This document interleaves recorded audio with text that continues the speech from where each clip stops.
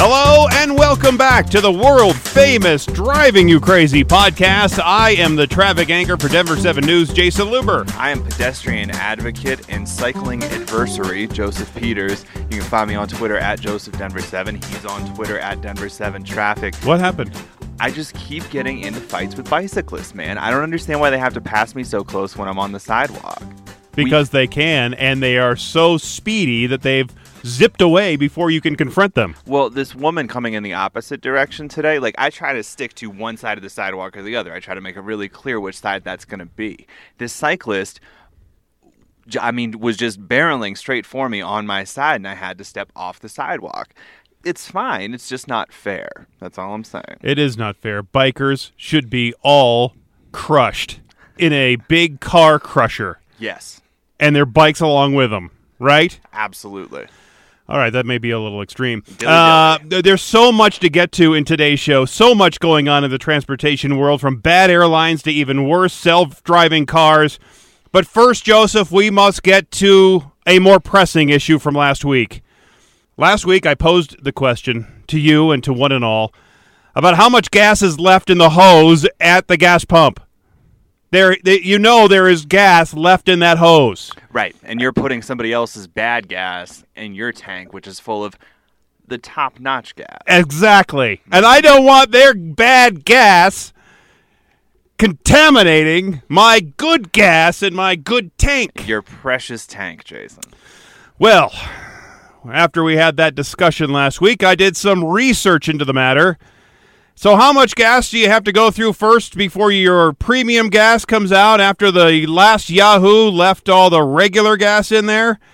Well, I found a couple of guesses that range from 1/10 of a gallon to a full gallon, but the only definitive answer I could find was from an article in the Wall Street Journal from December of 2008, and it was in the form of a question and answer column, with a question coming from a person who rides a motorcycle and has the same question about how much gas is left in the hose. A lot of people with motorcycles, or that are trying to fill up just their gallon or 2-gallon gas cans for their lawnmowers or their whatever, equipment that they want to take home. They want to know how much of that bad gas is still in the hose, and they want to, because especially for motorcycles, because they too want to put the high premium gas into their little tanks. Well, and it's a lower ratio with motorcycles, right? Because you're carrying around a lower tank, there's a higher percentage of that bad gas in your tank. Yeah, like my Volt gas tank, I think it's at 7 gallons. That's still a little bit bigger than the motorcycle gas cans, but anyway. Well, think about a 15-gallon Jetta.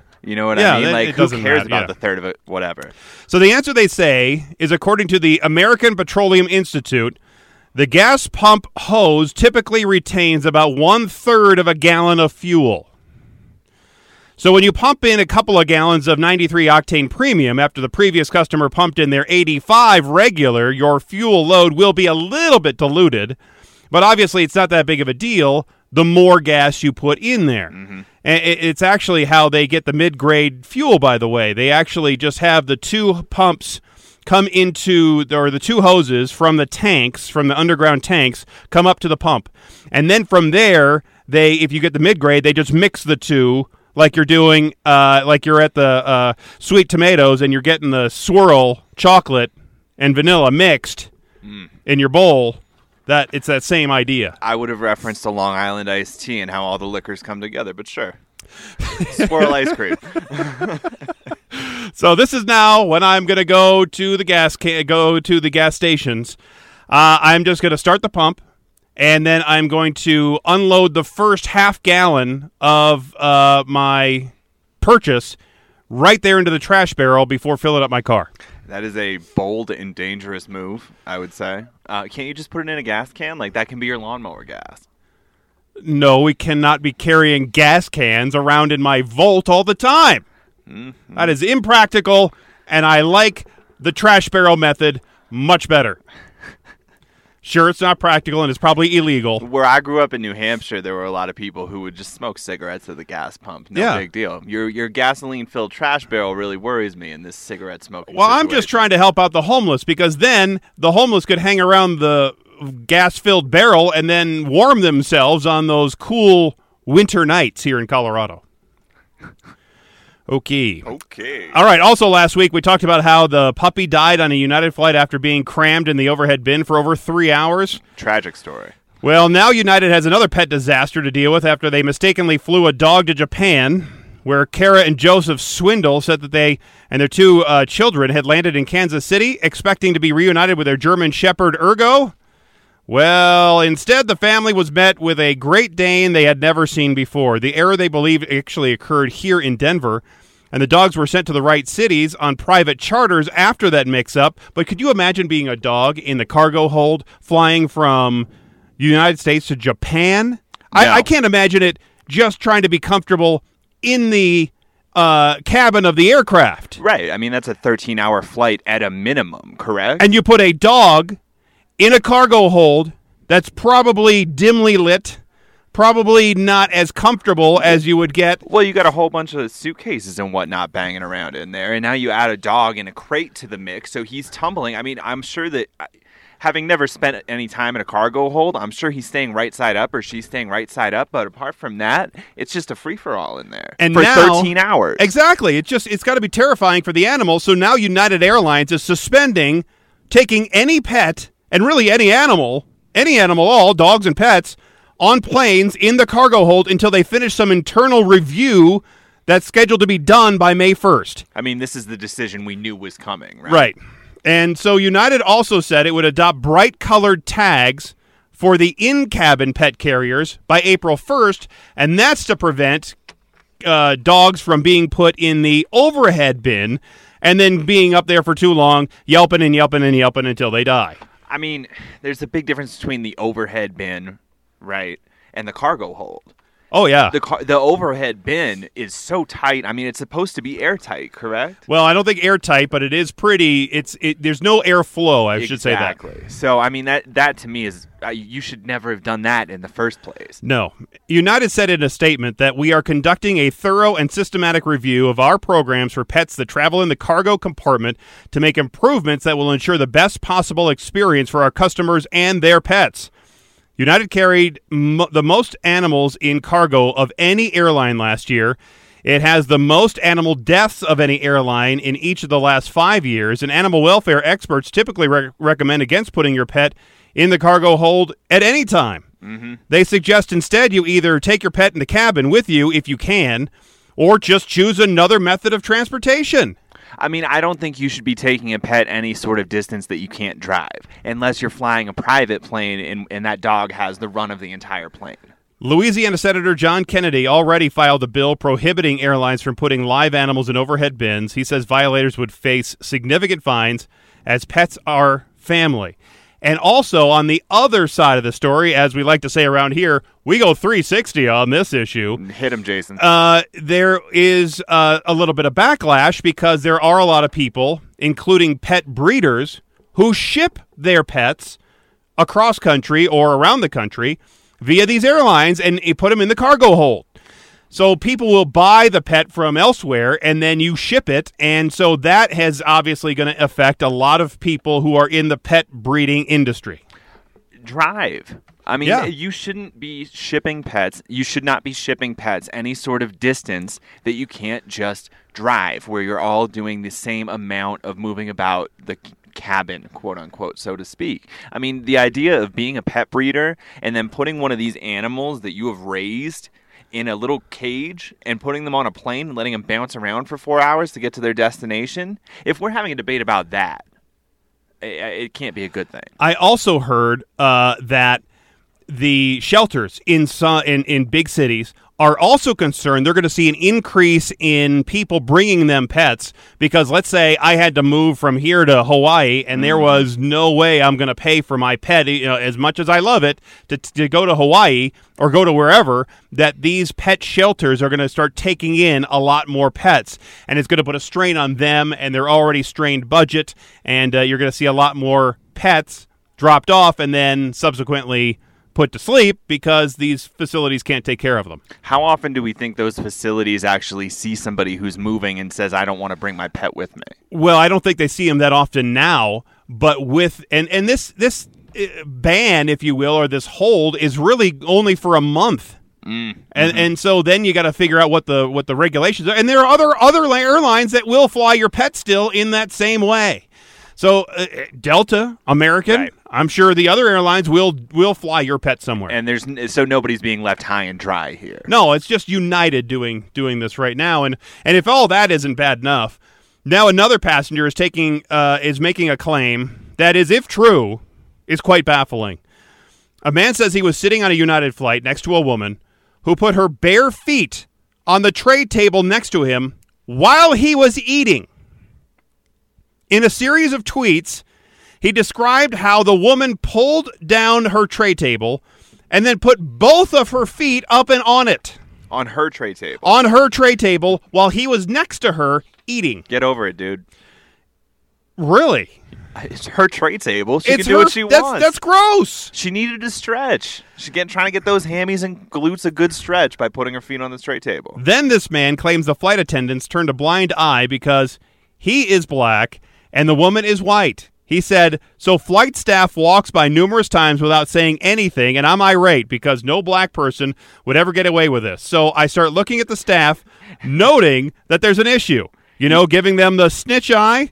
So finally I say something to the woman myself. So I say, ma'am, I'm trying to eat, and your feet are next to my food. She says, what do you want me to do? These seats are small. The seats in economy class are pretty small. However, the woman doesn't sound like she's the most understanding of humans. It doesn't seem like putting your feet on your tray table would be a way to get more space for yourself. No. Or to win friends and influence Correct. people. The man then said, I understand, which is why there is room for your feet and legs under the seat in front of you. She says, this is why I usually fly first class and I don't come back here with everyone else. This story.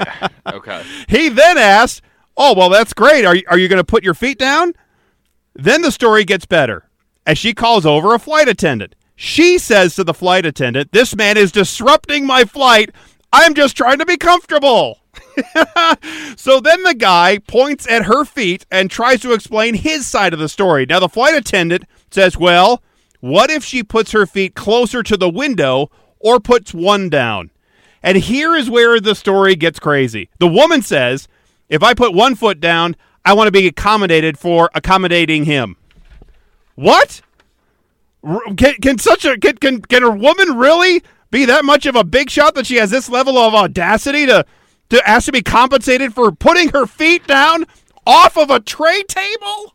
I mean, that's insane. Is that crazy? You got to ask. You can't get it if you don't ask for it.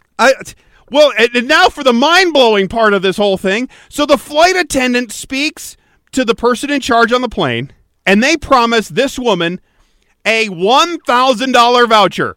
$1,000 voucher. Congratulations.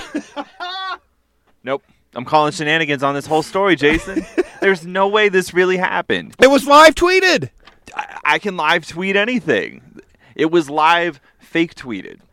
There is no way. There is nobody on this planet that would put their bare feet on a tray table and then ask for $1,000 voucher to get them to have them put their feet down. Well, the airline did validate the story, and there's more on that in just a second. I don't believe that either. I mean, really, the flight. I want to know if the flight attendant might have just been trying to force this woman into some kind of decent action with the promise of a huge reward. Upon hearing the incredible offer, the guy then asked the flight attendant, what voucher will I be receiving for my suffering? Prompting the flight attendant to apparently say, sir, we can only make but so many accommodations, and she has agreed to move her feet for you. Congratulations, sir. Get to eat your dinner or your meal or whatever in peace without feet next to you, but she's going to collect $1,000. Yay. I'm speechless. So this man was live tweeting the entire time. Of course, the tweets went viral, with people tweeting at United asking if the airline's policy is to reward passengers with high-value vouchers for practicing common courtesy. Well, the day after he tweeted about the incident, the man then posted an update saying that he had received a call from United And the representative claimed that the woman was not, in fact, given any vouchers as compensation. He finally tweeted that he was happy to hear that the airline didn't compensate the woman for her behavior, but he was still unhappy about the fact that by attempting to momentarily pacify her, the flight attendant created a negative situation for him and took her side. I wonder how the airline can say she wasn't compensated when she was promised the voucher. Maybe they just didn't give her the voucher. Do you think she just forgot about it or just didn't collect it at the end of the flight? Maybe the whole story was made up and there was no voucher to be given in the first place. Or maybe the flight attendant later said that I'm not going to give you the voucher, and after the flight was over, and this woman maybe just didn't raise a stink enough about it to make the news. If she raised her bare feet onto a tray table, she definitely raised a stink. Nobody's bare feet smell good. No, they didn't. But either this story is a lie or the airline lied about it. And she never did get the voucher when it was promised to her, and maybe she actually got the voucher, and the only people that know that this woman got the voucher is the woman and the airline and everybody else, and the airline then lied about it, saying, no, we didn't give a voucher at all, but really in reality they did. We're going to get United on the phone after the break. I want to hear from United on this. But what at its core, what this really is another example of poor service, especially by United and especially by the airlines. It's what we're used to as a flying public. And that's sad, and that's really depressing. And speaking of airlines, even with all the issues and problems and poor customer service, there isn't any other more efficient way to really get from city to city quicker than on an airplane. It's true. So if you're the type of traveler who worries about catching the flu or some other kind of dreaded disease from a fellow airline passenger while you're on the flight, here's a new study that you could chew on your next flight. If a plane takes off with one affected flyer, it's likely to land on the other side of the country with only 1.7 infected flyers.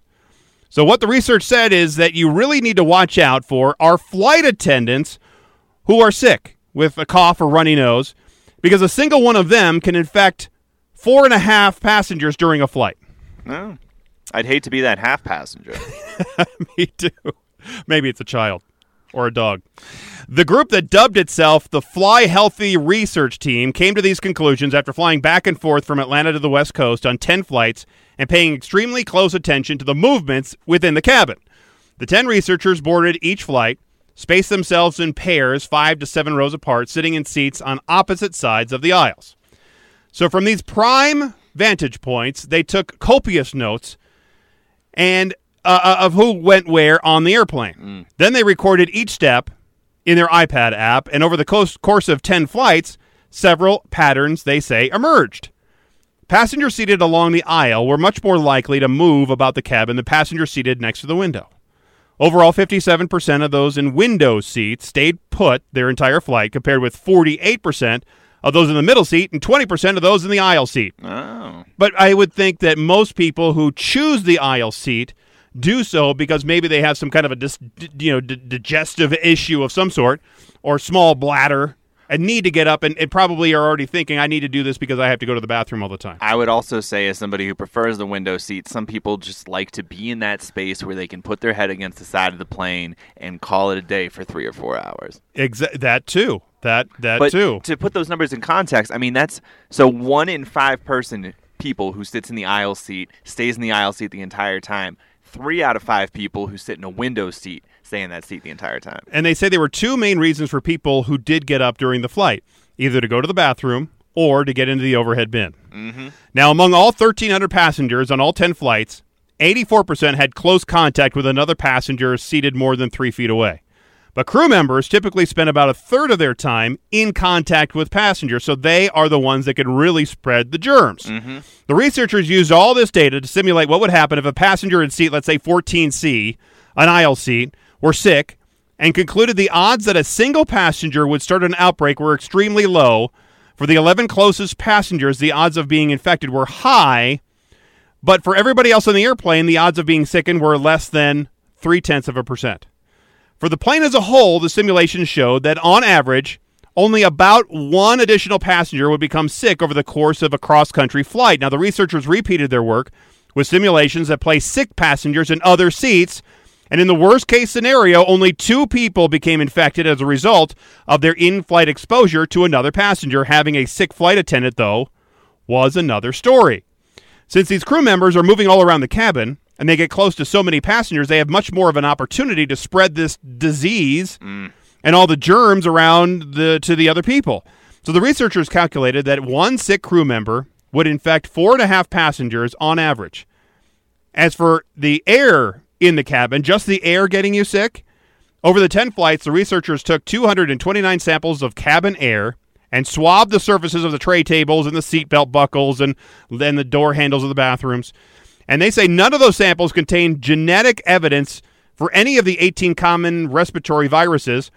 That's a pretty striking finding considering that 8 of the flights occurred during flu season. Well, and it also feels like that air is toxic coming out of those little nozzles on the top of the plane. Yeah, I think they are. Now, passengers would likely behave differently on shorter trips, shorter flights, or on longer haul flights from one continent to another, and that would affect the disease transmission dynamic in the cabin, as would other cabin configurations with more aisles or fewer seats, or if you're farther from the aisle, that sort of thing. Right. So, bottom line. We always like to go to the bottom line here.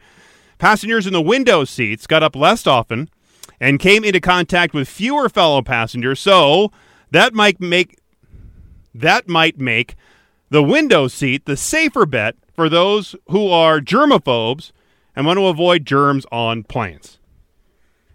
All of that for that. All right. Give me that window seat. There it is. One problem with this research, though, is that they're assuming that only one person on the flight is sick, when in reality we all know that most of the people on the plane are sick, so that chance of just a few people on the flight is going to catch whatever that other person's got is not accurate.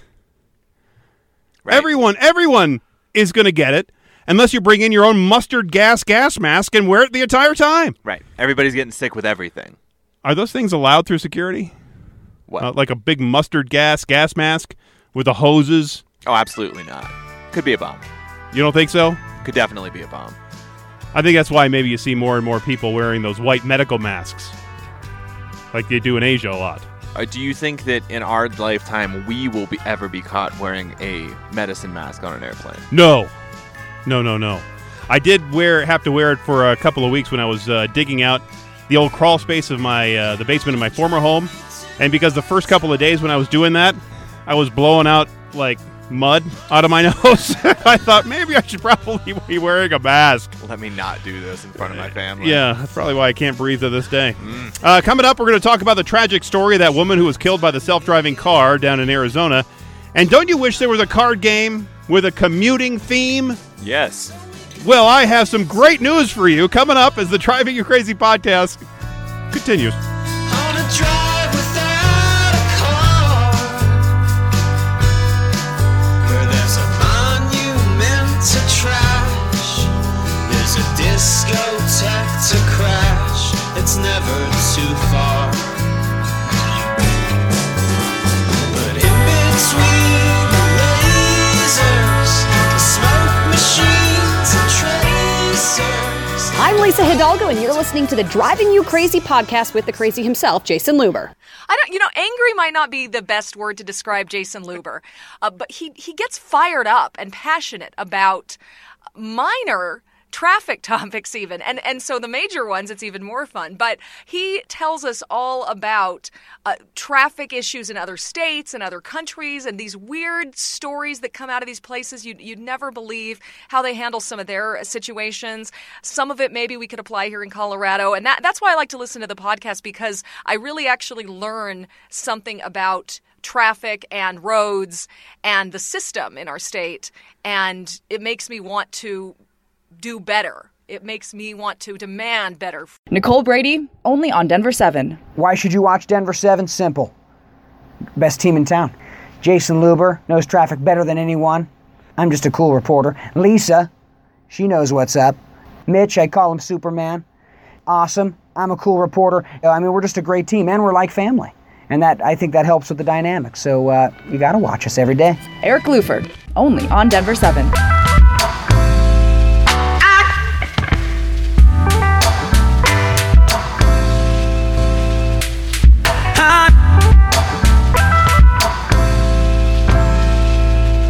Welcome back to the world-famous Driving You Crazy podcast. There's one good way to deter crime, Joseph, is that you make the penalty for that crime outrageous. Yes. In Victoria, Australia, for example, if you're caught going twice the speed limit while talking onto your cell phone at the same time, you can have your car taken away for a month. That's pretty outrageous. That's what happened to one man down in Australia, and to make the story even more bizarre, the man had just bought the car 10 minutes earlier before he was caught by police.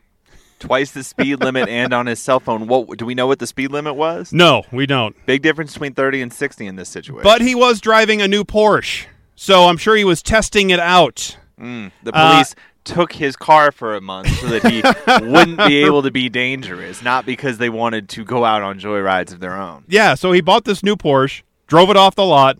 10 minutes later, he gets pulled over. The use of mobile phones while driving in Victoria is against the law. As you can see, significant penalties may apply. If you want to end the problem of people using their cell phones here in the United States, this is one surefire way to do it. Denver police would have to get a impound lot the size of the parking lots over at Mile High Stadium if we ever passed a law like that. Good. Buy the lot. There you go. Lock them up. But that's the only way to do it. That's Absolutely. why you always hear about the drunk driving issue, why it's so still prevalent. Second offense, if you're in jail, mandatory for 6 months, you're not going to have any more DUIs. I've got a better one. What if every DUI offender is entered into a lottery, and every 3 months we draw 12 names, and those 12 people have their car crushed live on television, and it's preceded by a brief video describing how they ended up in this situation and how they're going to turn their lives around afterwards. I thought you were going to go Hunger Games, but this is much better. Public shaming and public car destruction. I would watch this show every week on Denver 7. Maybe we should call... Well, I guess ABC does some of their own shows, but you remember that show with Joe Rogan, and it was Fear on Factor. NBC. Fear Factor. Yeah. There you go. Very similar. You finally went into my wheelhouse. There man. you go. We talk about all these movies I've never seen. Fear Factor, I'm right here for. Yeah, it. I'm talking about Star Wars that you've never seen. Have you seen Casablanca yet? I've seen Casablanca. Oh, have you? Yeah. Okay, good.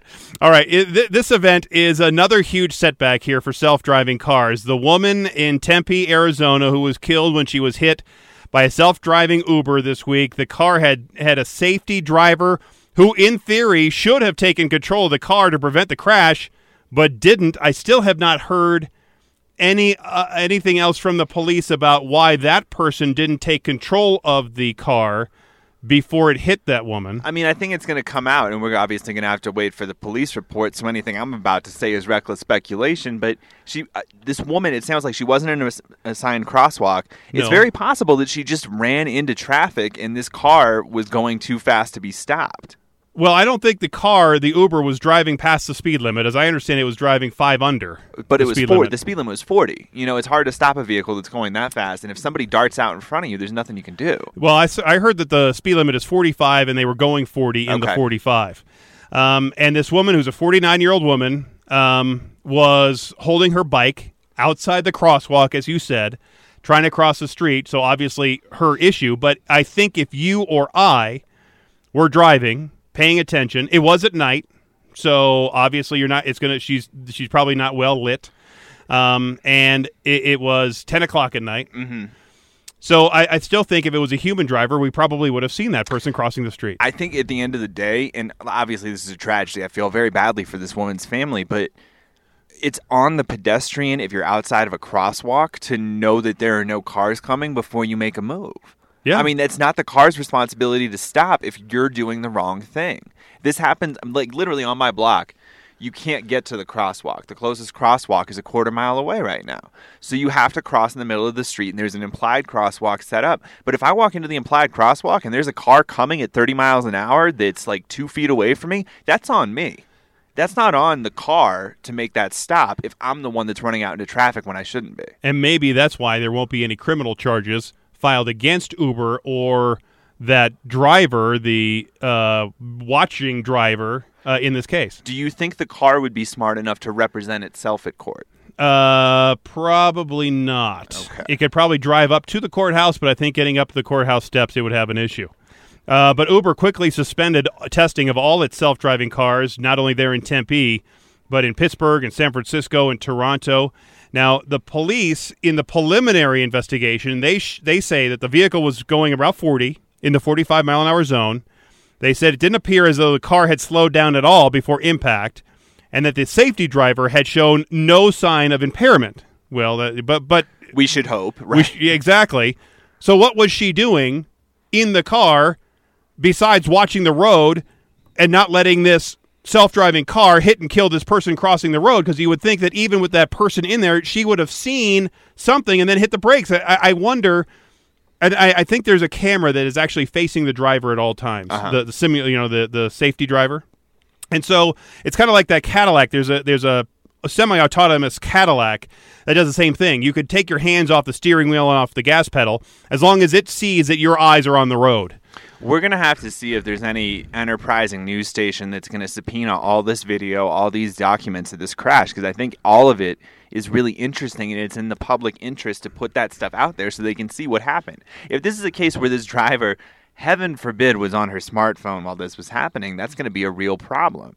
And I think it is fair to ask, was she paying enough attention to the road given that the car was driving itself? Right. And I don't think we're going to know that unless we lay all the evidence out there and can judge for ourselves and go 360 on. What I really think is going to happen is we are going to see this push back the development of self-driving cars. Now, earlier this month, the Arizona governor, his staff, said that in a collision, the corporation that operates these vehicles would be responsible, and the company could be held criminally liable, just like a person would if the person hit somebody else while they were crossing the street.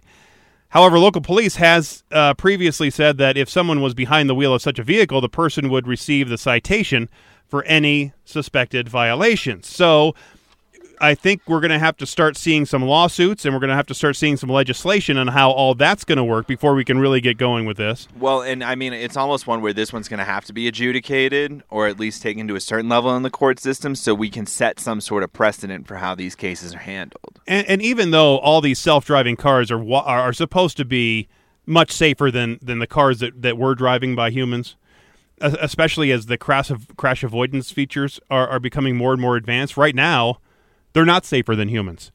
And I think accidents like this are going to set back the push to get these self-driving cars on the roads back by several years.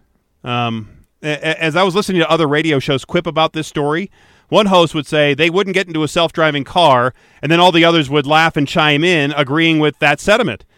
If you walked out right now, out here to the street, right in front of the building, interviewed 100 people, right now, would you want to get into a self-driving car? I'd be surprised if more than 10 would say yes, they would want to get in one. I mean, I think all that's fair, and I do think part of the problem here is that, on the one hand, this is a crash that could have been caused by a human driver. On the other hand, this is a crash that could have been caused by a human driver. So why the self-driving car is not better, and the self-driving car has to appear to be better for people to be willing to take a chance on it. Especially when it comes to pedestrians and bike riders, because those are the people that should be most frightened than the people that are in the car, because obviously in this situation, the person in the car was fine. Person in the car is safe in the self-driving car, but it was the people outside the car, the pedestrian that's walking across, or let's say a bicyclist who might wander out into traffic or make a right turn. You know how bikers do that all the time. Yeah, I think to your point, the question of the setback really is going to be a TBD, right? I don't think it's going to set back the development and testing of self-driving cars because I think there are still enough markets out there that really want a piece of that game. Yeah. So I don't think we're going to see the testing aspect set back. There is a chance that regulations nationwide and on a state-by-state level will be tightened, or they might drag their feet a little bit on putting those into place. So that might be where you see the development of this technology get slowed down. But again, I think for this specific crash to be what sets that chain in motion might end up being a mistake in the long run, because I can't help but think that when the evidence comes out, we're going to find that this was a case where the pedestrian was at fault. But this might be the catalyst to start getting legislation going now, instead of legislators waiting and waiting and waiting for this technology to keep advancing and then decide to come up with some rules and regulation. Maybe it's better to do it now, and this will be the spark that gets it going, rather than waiting till much later. Well, and I think we should make it clear right now who's going to be at fault. If you're going to be able to take Uber or Ford or Lyft or Waymo or any of these companies to court, or if you're going to be taking the independent citizen who owns those cars to court. I think that precedent needs to be set sooner than later. And I think there's a separate question that's a lot more technical where it's like, well, okay, let's say Uber is going to be the one that goes to court for all of this. But what if I'm a driver who's also a hacker and I've rigged up this self-driving car to do things more dangerously? Is Uber still going to be on the hook for that? There's so many questions that are going to have to be sorted out. I too feel badly for this woman who was killed. One, because she and I are the same age, so it makes me think of my own mortality. Yep. I also feel bad because it was a needless death for a technology that to me seems like it's being pushed out too fast for its own good. I'm not sure why some people think we need these cars right now, and we can't introduce them over time as the technology gets better and better, and more importantly, safer and safer. And I understand they're testing it, but there's got to be other ways to test it than on just a real-life world scenario. The mayor in Boston has asked a couple of the companies there that do these self-driving car tests to take a break in light of the death in Arizona. I mean, they can take a break, but you have to test the technology, and the technology gets better the more you're on the road because it's able to see more situations and adapt to more situations. You have to be on the road at some point. And Tempe, you would think, would be the perfect place to do this testing because it's flat, because there's not a lot of obstacles, because there's not a lot going on, so you don't have a whole bunch of things running into the road. Not a lot of weather. The big problem with these cars right now is that the cameras, as good as they are, still aren't good enough. Right. Or the sensors and the radars. But you have to test them at some point, and you have to test them in an environment where you can figure out how to make them better. You know, like as I said, Tempe is a good place to be doing that. I understand putting the testing on hold for a little bit, but you can't hold back this technology either. And for you to have one deadly accident in hundreds of thousands of road miles driven, which is where we're at this point, what can you do? Yeah, it just feels to me like there's a promise of getting self-driving cars throughout the country, taking everybody everywhere in, let's say, 5 years. That's what some estimates were, that in even 3 years. We always laugh at those fast. estimates, though. You and I both know. Every time we bring up one of those estimates on the show, we'd be like, ha, ha, ha, what an idiot. And then the other morning, I got a Twitter message from a guy named John Harris. His Twitter handle is HarrisJ99HI. He's a fan of the show. And he writes to me and he says, idea for at Denver 7 Traffic's podcast. Compare accidents and deaths per million miles driven for driverless cars versus 16 to 20-year-olds. 21 to 25, 25 to 30-year-olds, etc. With driverless cars, are we dealing with the equivalent of teenagers, drunks, seniors, etc.? And it's an interesting question, and I answered it like this. I said, the reality is, on average, I think about 15 or so pedestrians are hit and killed every day. So the rate of self-driving cars involved in crashes or serious incidents are lower than if pre-teens are driving. I still think the push to roll out this technology is a little bit too fast. If we just look at the statistics of self-driving cars, they're really safer than regular cars driven by regular humans. They really are, because if you just look at the miles driven, because there really haven't been that many miles driven and that much testing of these things compared to how many other people, regular humans, are driving every single day. Really, it's such a tiny, tiny, tiny, itsy-bitsy, witsy, teeny-weeny fraction of the cars that are on the road. There's really not enough data yet to make a realistic comparison yet. How many millions of miles do you think drunk people drive every day? Oh, all the time. I see them every morning when I'm coming into work. Yeah, I mean, that's a fascinating question in and of itself in my mind. Yeah. Look, it's not going to stop the testing. This accident's not going to stop the testing of these things. It's going to resume here in the next couple of weeks or months or so. And the progress of the future is going to be full of these cars and trucks in big cities. This is really just going to be, in my mind, a little speed bump on the road to a self-driving car future. Yes, but within 3 years. So I love driving, yes, especially early in the mornings when I come to work, since there are a few others with me on the highways, just me and the cops and the drunks. But for those of you who fight through the commute every day, you can now bring your commute home in the form of a new card game called Crazy Commute. Awful. It's a new card game that's up on Kickstarter. This is how the two developers describe how to play the game.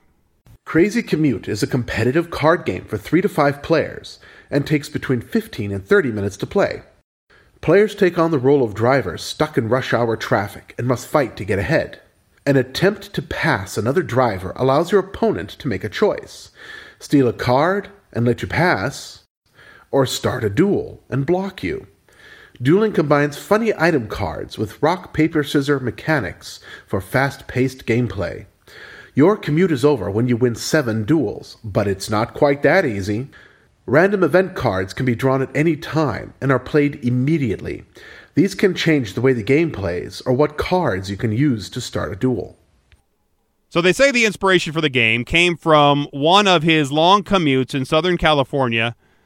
Why not poke fun at one of the most frustrating times of your day, they say. The Kickstarter is up and now running through March 29th, with 9 days to go as of today, right now. They have collected only $433 of a desired $4,000. Touch over 10%.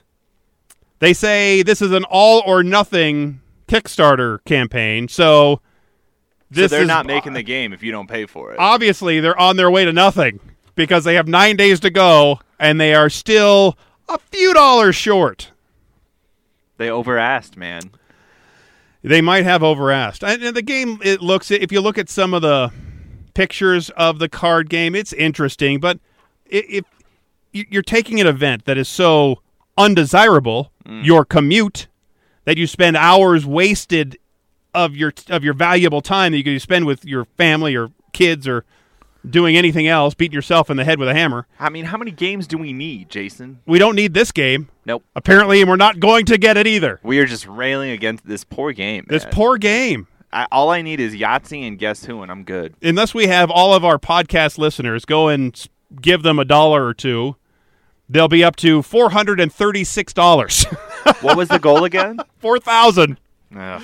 They're at 433. We're not making up that gap. I don't think so. Well, there were so many other great stories I wanted to get to today, like some ridiculousness when it comes to potholes and the way some people are deciding to fill them. And there's this new ride share scooter service out in California and these new digital driver's licenses. But unfortunately, we're all out of time for this episode. And we'll have to wait a couple of weeks because I'm going to take a break next week, Joseph. Whoa. Yeah, sorry. Whoa. I have family actually arriving today from Florida. We're going to be heading to Glenwood Springs on the California Zephyr on the old Amtrak. We're taking the rail. Okay, riding the rail. So I'm supposed to pick them up from the airport, stay downtown Denver tonight, get on the train tomorrow morning, and it leaves at 8 o'clock, gets up to Glenwood at noon, and then let the fun begin, I guess. Can you bring a dog on a train? I believe so. I don't know. We don't have a dog.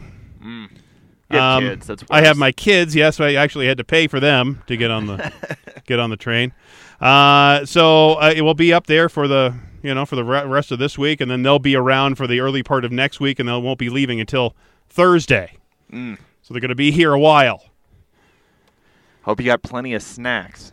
We will have some snacks. Apparently, I checked with Amtrak. I went over there to Union Station as a test. Okay.